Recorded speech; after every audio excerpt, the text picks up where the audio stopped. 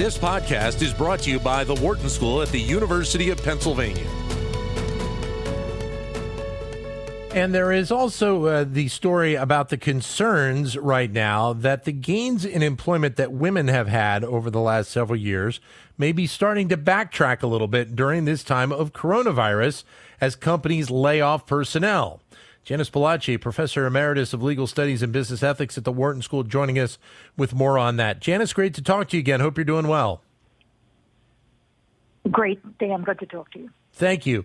So, I mean, how much of a concern is this right now? The numbers do suggest that that there are more women that are impacted by job loss in the last 6 months than there have been men. Yes, Dan, it's a big concern.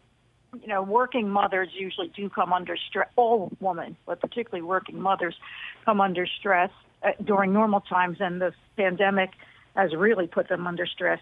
And recent Census Bureau study showed that women were 2 to 3 times as likely as men to not be working due to COVID and childcare. And so if they're not working, what does that mean, particularly now that we're starting a school year where there's virtual schooling? Will that mean they really are exiting the labor force? And so we'll have to wait to see, but it's not encouraging. Right. But this was something that I guess was seen fairly early on, Janice, in terms of the pandemic, as a lot of these mass layoffs were starting to occur, correct? That's right. I mean, the Census Bureau study is really the first 12 weeks of the pandemic. And so that's why I say now in September, where people, you know, maybe a month ago, they thought, oh, the child's going back to school and I can manage that, maybe some after-school care, whatever. But in many school districts, that's not what's happening. And so that means usually it's the mother, and that's what all the, you know, surveys show. The mother tries to say, should I stop working? Should I go part-time? What should I do? And that really hurts. To either stop working or even go part-time hurts you in the labor force. So unless this is a short-lived, pandemic and we get a vaccine real soon, it means that in the long term, women really will suffer from this. Right, and I guess the bigger question also is that longer-term impact, because even with a potential vaccine, which could wait until late into the fall, if not the winter time, you're still talking about a 9-month window of job loss that is significantly different than maybe what we've seen in other traditional, times of crisis and times of recession. I think so. Firstly, as we go back to work, those who, for whatever reason, can't go back to work will lose out. I mean, others they will have the jobs, they'll have the promotions, they'll have more seniority in case there are future layoffs. So for all these reasons, a 9-month exit from the labor force will hurt a woman in the long term. I mean, that's what surveys, not surveys, but academic research in the last 20 or 30 years has shown that leaving the labor force because of child care hurts a woman's career earnings, her pension savings. I could go on and on in the long term. So what needs to be, what needs to be addressed, Janice, and how do you go about doing it to try and change around, bring these numbers back the other direction? Well, I think as soon as possible, there have to be some maybe temporary and extraordinary measures to provide child care.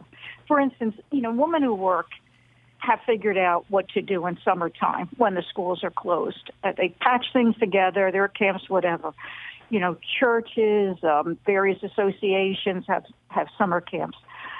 Maybe we need something like that now, where communities come together and can provide some form as a stopgap measure of child care so that women don't have to exit the labor force.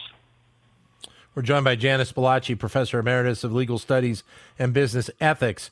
How much concern is there, Janice, that not only is this trend something that is obviously occurring in part because of the pandemic, but that it may very well continue once we get a vaccine and it becomes a pattern that kind of resembles what the job prospects were for women going back 20, 30 years? So there is some concern only because, and lots of people haven't noticed this, the labor force participation rate of women over the last 15 years has actually slipped. It's not increased. It's slipped a bit. And in looking at it, some research indicates that it's this problem of lack of affordable childcare. Let's be blunt. Especially for single mothers, if one is in the lower paid categories, childcare is very expensive. It is usually, people often think it's better to stop working. My whole income is going to childcare. And so we as a country have not addressed what you do, particularly for children under 5, but even under 8. I mean, most people would not leave a 7-year-old alone at home for several hours. So we don't have a national policy or statewide policy on that, and those strains are beginning to show. I'd add one thing here. In the United States, 23% of children live in a single-parent household. Yeah. That's the highest percentage in the developed countries. So it just shows you it is a big part of the population, at least of the child population, that are in households that face this issue. Janice Bellacci joining us, who's Professor Emeritus of Legal Studies and Business Ethics at the Wharton School. You mentioned about the caregiving element of this with children, but there is also the caregiving element with the elderly as well, and that's been an issue that's been brought up quite a bit in the last couple of years. And obviously, I think it's exacerbated here during this time of the coronavirus, especially when you know that older individuals are more susceptible to begin with. Oh, yes, it is. In fact, I would say that when one looks, these are based on surveys. This is difficult to get out of, like, the Bureau of Labor Statistics. But if you wonder how a lower-paid woman, single mother, is actually managing to work, she's often calling on her family, which means her mother or maybe aunts. They are older. And in this particular time, because of COVID, people are very reluctant to have older family members leave their homes, take public transportation maybe to come to watch the children. So their network of how they would, patch things together is falling apart. And it is because partly there could be elder care if the older person's ill, but there's also this concern that you shouldn't put that older relative at risk. Do we as a country need to look at reestablishing, bringing forward even more types of programs that will be able to develop skills as we move forward? And I say that because, there's a good portion of women that work in the hospitality industry, whether it be hotels, restaurants, et cetera. And in many cases, a lot of those jobs are either going to be cut or those locations are shut down and are not going to be reopening. So we need to take those people and move them to the next phase of their working life. That's correct. In fact, if one looks at where women are employed, one reason why they have been harder hit right now is because many of them are in the types of jobs that cannot be done at home. In other words, just like you're saying, they're in leisure, hospitality, retail services. You have to be at work. But some of these jobs, let's take a retail store that's all over, like CVS or Rite Aid. As we know, many companies now are turning to automated checkout so that you don't need checkout personnel. Well, those are the jobs that many women would take, and they're in their neighborhoods, so it's convenient and not a long commute. What will happen to those women? They do need income. So you present the issue very clearly of how do you upskill people, and particularly people who are, not 22 years old, but they're now 36 years old. Right. And as a country, we've not been that good on that. Sure. It occurs in other ways, but that's a challenge, and we have to respond because we are changing. We're going to a digital economy so quickly. We have to think of how we reskill people.